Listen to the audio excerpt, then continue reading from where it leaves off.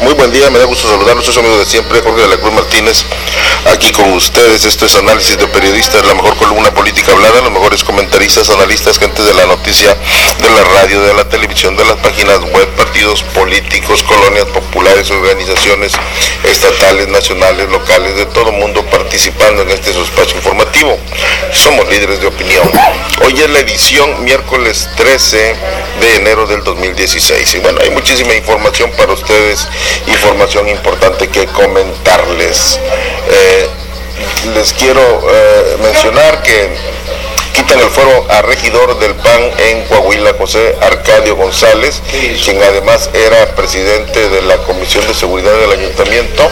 Es acusado de delito de robo agravado de cable de cobre de Telmex. Era del PAN. De veras, grave. ¿Cómo les lleva ¿Qué partido, señor? ¿Del PAN? Bueno, ¿por qué no se conforman con lo que ganan, Jorge? No, pues son ambiciosos. Los priistas roban pero poquito y con eso se conforman. Estos no, quieren acabarse el mundo, señor. El pastel. Decirle que son mentiras lo que dice usted.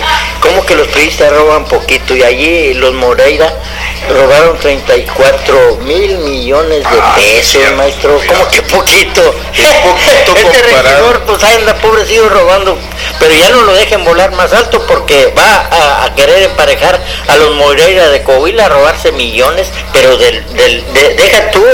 Los Moreira robaron del dinero del pueblo y ese bueno pues él le está robando pues a una compañía, ¿verdad? Es poquito comparado con otros que se llevan mal, ¿verdad? Depende de la medición, ¿verdad? Ahora también las diputadas también se reúnen con gente de no grata. Mala calaña. ¿Sí? Del PAN también. Del PAN también. ¿Con quién se votó? Una diputada de allá de Sinaloa, panista también. Entonces ahí tienen. Ahí está. Y se quejan y lloran y que esto y que el otro. No, de veras, está grave la situación. Por otro lado, también empleados del Poder Legislativo en Tamaulipas comenzaron a recibir ya el bono de fin de año que debieron haberlo cobrado durante el mes de diciembre. Antes del mes. Pero Ramiro Ramos no les quería pagar según esto y ya como quiere ser gobernador, pues ahora ya le soltó. ¿Y no le parece para gobernador, mi Ramirín? No me gusta. ¿No le gusta, señor? Es una persona joven, señor. Preparado. Yo siento que debe de ser una persona con capacidad, con inteligencia, con relación. Bueno, Edgar es bueno, que tiene relaciones, que se ha codiado en todas partes y Ramirín no, Ramirín es local. Y Ale también tiene su la relación con el presidente de la República. Bueno, sí es bueno. Marco Bernal. ¿Cómo le diría a Tamaulipas con la relación que tiene Alejandro Guevara Cobos con el presidente de la República, FERMIN, en estos 3 años? Le iría muy bien a Tamaulipas, 16, 17 y 18, porque su presidente se va hasta el 18, serían 3 años de bonanza para Tamaulipas, señor. Marco Bernal también es todavía más relacionado. ¿Pero él con quién? Pero con Peña Nieto, ¿no? ¿Él con quién? Pues con Peña Nieto. No, él es amigo de MANLIO Fabio, pero MANLIO Fabio pues es el del PRI, no maneja recursos. Por eso, si maneja los quiere para él. Mira, en política, y FERMIN lo sabe, no es el que está de aparador, es el que está meciendo la cuna.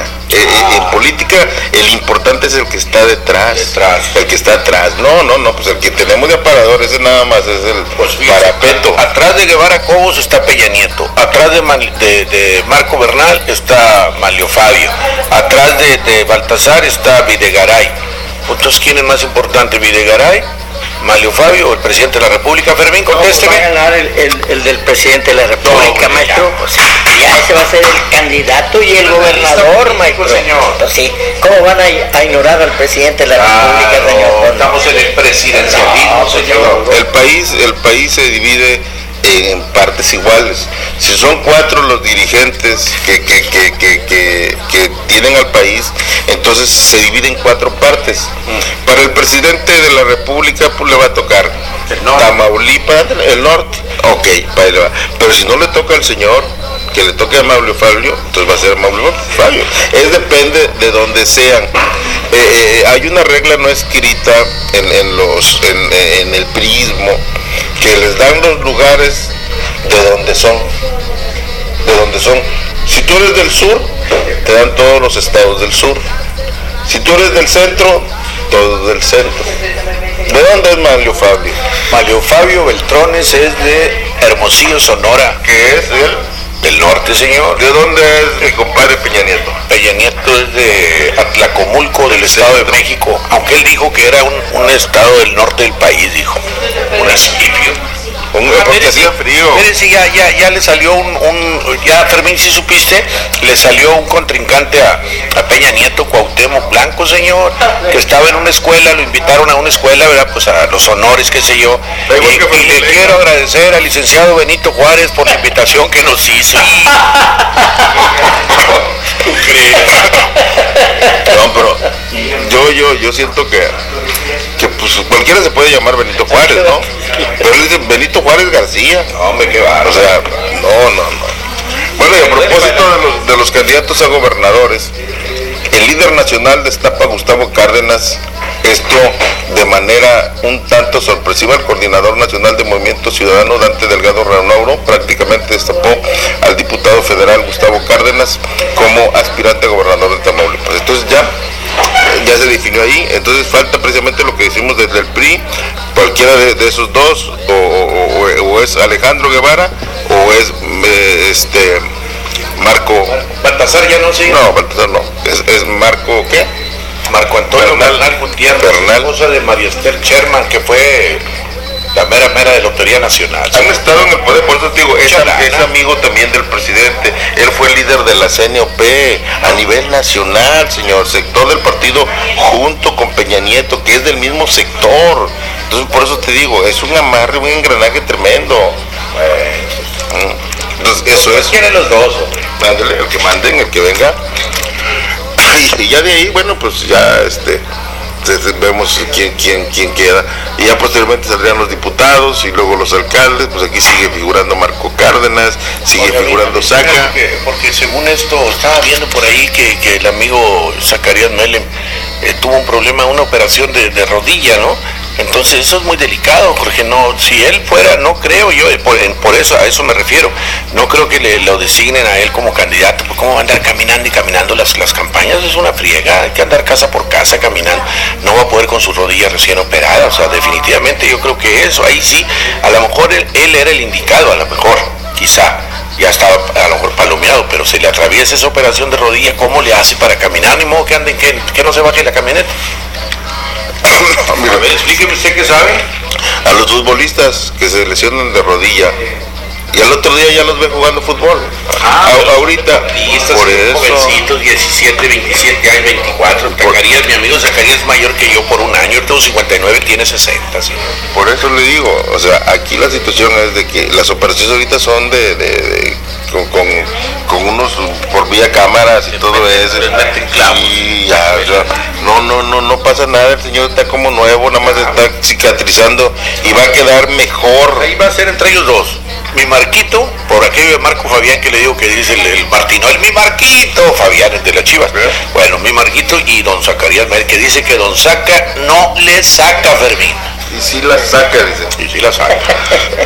Bueno, y la Vero, también. Verito, pues, híjole, yo pienso que la diputación va a ser para Verito o para Copitzi y Yesenia Hernández García, y yo me inclino a nivel local por Copitzi, ¿verdad? Porque ella tiene presencia, Jorge, en las colonias, por el mismo cargo que tiene Fermín de Desarrollo Social. Ella conoce a todas las líderes de colonias porque es su trabajo, y Verito pues está allá en la ciudad capital, ¿verdad?, del estado, Ciudad Victoria, pero pues obviamente que allá es donde está junto con los líderes y eso, pues de allá viene el garrotazo y pues palo dado ni quien lo quite, ¿no? Sí, no, yo siento que va a ser Vero. Sí, pues Vero está a nivel estatal. Tuve una queja de ella, ¿lo digo? Sí.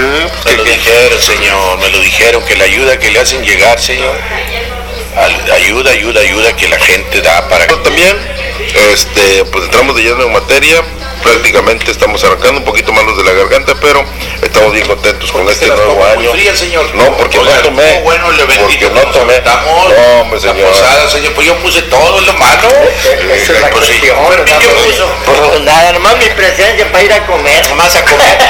Con una olla de pollo. No, se aventó el pollito muy sabroso, muy sabroso. Así están las cosas. Óscar Alvizo, corresponsal del periódico La Tarde, dirigente estatal de periodistas, actualmente secretario nacional de protección a periodistas. Maestrazo, me da gusto saludarlo. Sé que este año usted trae muchos proyectos grandes y sé que nos está incluyendo. Espero que le dé ya la ansiada credencial a Fermín LEIJA, sí, para que la ponga así, pero así grandotota, que la traigan en el pecho. Sí, ya, como... Bueno, pues no me acepta ahí en esa UDP, ¿no? Es que no aceptan gays. UPD. ¿Los gays aceptan? No, ahí no. Es por eso. Pero son mentiras eso de que son gays. Bueno, maestrazo, me da gusto saludarlo, señor. El gusto es mío. Muy buenos días, JORGEDELACRUZ Martínez, y a nuestro amigo y líder estatal del Frente de Defensa Popular, Fermín LEIJA Pesina. Fíjate, Jorge, que bueno, en esta situación de los candidatos a gobernador, está sacando una encuesta. Pero ¿usted todavía cree en Mitofsky, señor?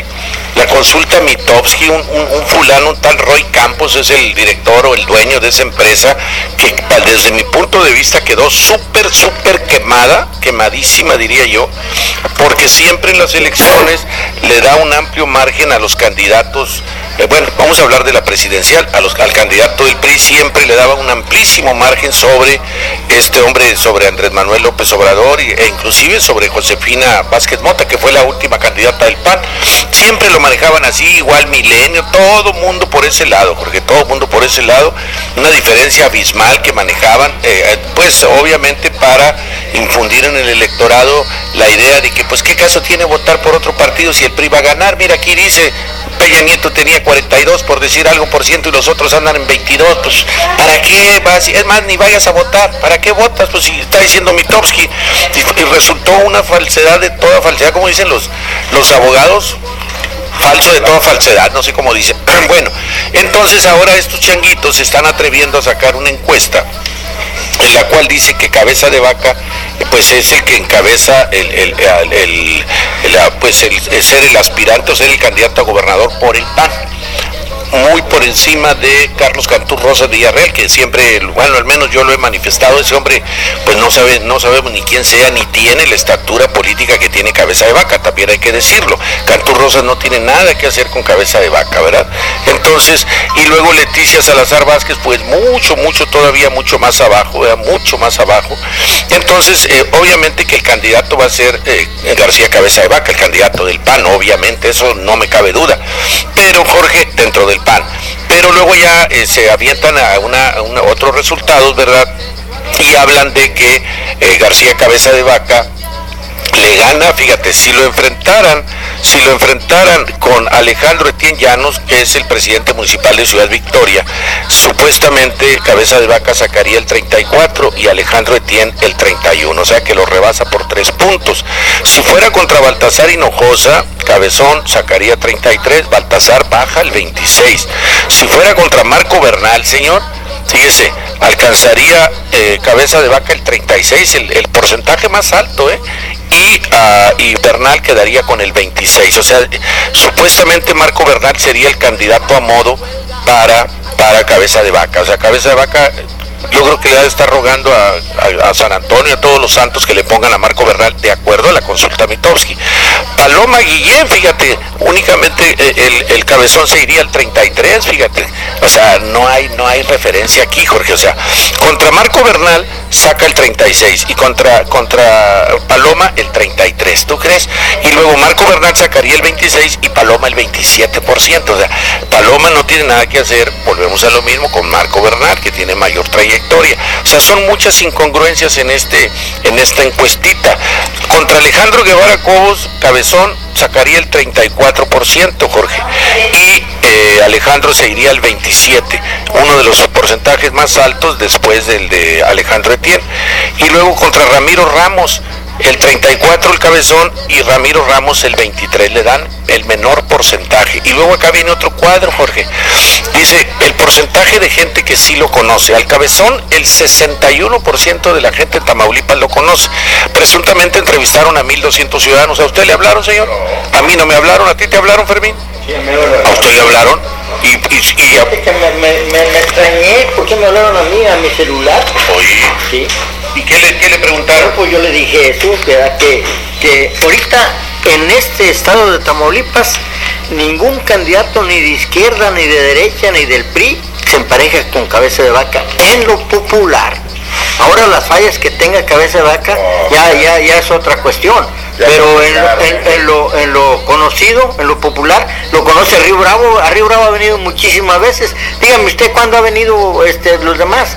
A lo mejor han venido una vez, pero Cabeza de Vaca ha venido como 10 veces. Pues sí, bueno, está muy bien. Ahora, dice porcentaje de sí lo conoce. Una cosa es que te conozcan, ¿verdad? O sea, pero a lo mejor te conocen porque eres un miserable, o porque eres un bandido, porque eres un malandrín, porque eres un malnacido, porque eres un irresponsable, porque tienes hijos por todas las colonias y no los mantienes. O sea, el hecho de que te conozcan no quiere decir que están contigo, Jorge, eso hay que decirlo. Bueno, pues el cabezón es el 61%, Alejandro Etienne está en segundo con el 53%.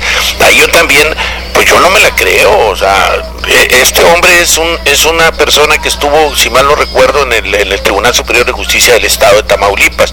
Era el presidente magistrado presidente, no sé cómo le llaman. De ahí salta a la presidencia municipal de Victoria, y la verdad no veo yo que haya hecho un gran trabajo en Victoria. Con todo respeto, yo no tengo el gusto de conocerlo, inclusive yo estoy agradecido porque cuando era presidente del Tribunal Superior de Justicia me mandó a mi casa, a mi domicilio, una invitación para que fuera a su informe y me regaló 2 librotes. Pero bueno, una cosa es una y otra cosa es otra. Yo no estoy ofendiendo, sencillamente estoy diciendo que no es posible que Alejandro Etienne tenga el 53%, mientras que Baltasar Hinojosa, por ejemplo, el 37%, Jorge, 20% menos, y Alejandro Guevara, 33%. Bueno, Ramiro Ramos Salinas, Jorge, lo ponen hasta abajo con el 19%. O sea, el presidente de la Junta de Coordinación Política de Tamaulipas, que sale todos los días en los boletines del Congreso del Estado, todos los días se hace, aparte del boletín del Congreso, aparte a él le hacen un boletín y se difunde en todo Tamaulipas. ¿Cómo es posible que a Ramiro lo conozcan de 100 gentes, nomás lo conozcan 19, y a Alejandro Etienne lo conozcan 53? O sea, de plano. Yo creo que esta encuesta de Mitofsky fue pagada para minimizar a Ramiro Ramos. Independientemente de que minimicen o no, aquí es claro que la pagó Cabeza de Vaca, pero aquí yo siento que la están forzando, porque no tiene lógica, no tiene realidad. Aquí la están forzando precisamente para que sea ese Etienne el candidato, por eso lo sacan como una que es bien visto y bien querido, y que él le conviene. Haz de cuenta que ponen a Fermín LEIJA a competir con usted. No, con Marquito. No, o sea, cualquiera, pero él paga su encuesta y dice, no, es que el mejor posesionado de la escuela que hizo Fermín es Pepe Babas. Pues no, pues lógico, pues que le gana a Fermín. Pero esto es manipulado, es verdaderamente. ¿Por qué el Instituto Nacional Electoral no castiga a estas gentes, Jorge? O sea, eso es un abuso que hacen. O sea, están manipulando la información, están induciendo al electorado. Esto es violentar la ley, porque a todas las luces está pagada, es una encuesta pagada. Es burdo y corriente, pero así son los de la oposición. Por eso yo invito a que no voten por la izquierda, los mugrosos. Ni la derecha. No, ni a la derecha, no, nada. Porque hacen las cosas. El PRI. Sí, porque él quiere que gane el PRI, porque es priista. Y en segundo lugar que quede Morena, ¿qué le parece? Morena, me parece bien. No, ya, como quiera, ya. Bueno, continuamos un poquito malones, pero aquí seguimos, sabemos que mañana, pasado, vamos a estar ya bien puestos y con tequila vamos a celebrar, señor. Fermín LEIJA Pesina, líder estatal del Frente Popular Pancho Villa, donde se dan los hombres unos a otros, de veras, porque pues no tienen gente y tienen que utilizarse ellos mismos. Es verdaderamente lamentable, pero Fermín LEIJA un año más con nosotros nos da muchísimo gusto porque ha hecho una mancuerna perfecta. A veces se me sale del calzón, pero es porque pues consume. Le gana. Consume esa maléfica hierba, la cannabis. La de pelo de ángel. Esa la consume mucho, le pega pero feo, se avienta 1 kilo diario el señor. Pues ya está legal, ya le llegó a su legalización. Sí, para usos médicos, entonces él tiene permiso y llega bien chuchuluco. El último evento que nos echó a perder fue El de la UCD. Bueno, estaba espantado el viejito, ¿verdad? No, y aquel, el del partido. El de la CNC que les dijo que estaba bófana. También. No, el otro, el de que en las abejas, que nos reunimos con un candidato. El verde, sí, pero no, pero es que reserva. Él tiene libertad de expresión, señor. Pues sí. Déjelo que diga lo que tenga que decir. Digo, nomás que no sea grosero.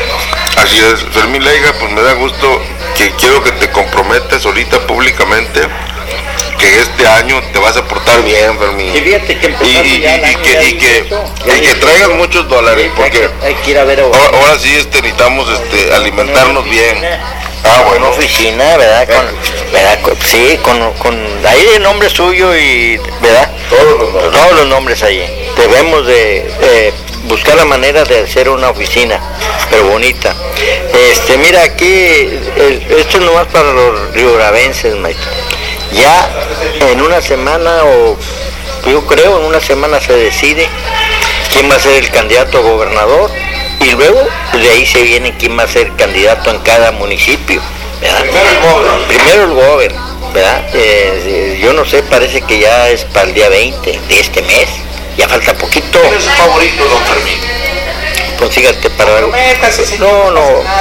bueno, por eso te digo, para gobernador, cuando hablamos de lo que pasa, que la gente y a lo mejor muchos periodistas, cuando hablan así como usted, señor, de que quién es su preferido, piensan que voy a hablar de Ramiro Ramos Salinas, de Marco Antonio Bernal, de Alejandro Guevara Cobos, Alejandro Tiene Llano, Baltasar Hinojosa. Pues yo no voy a hablar a ninguno de esos, porque ninguno de esos es mi favorito.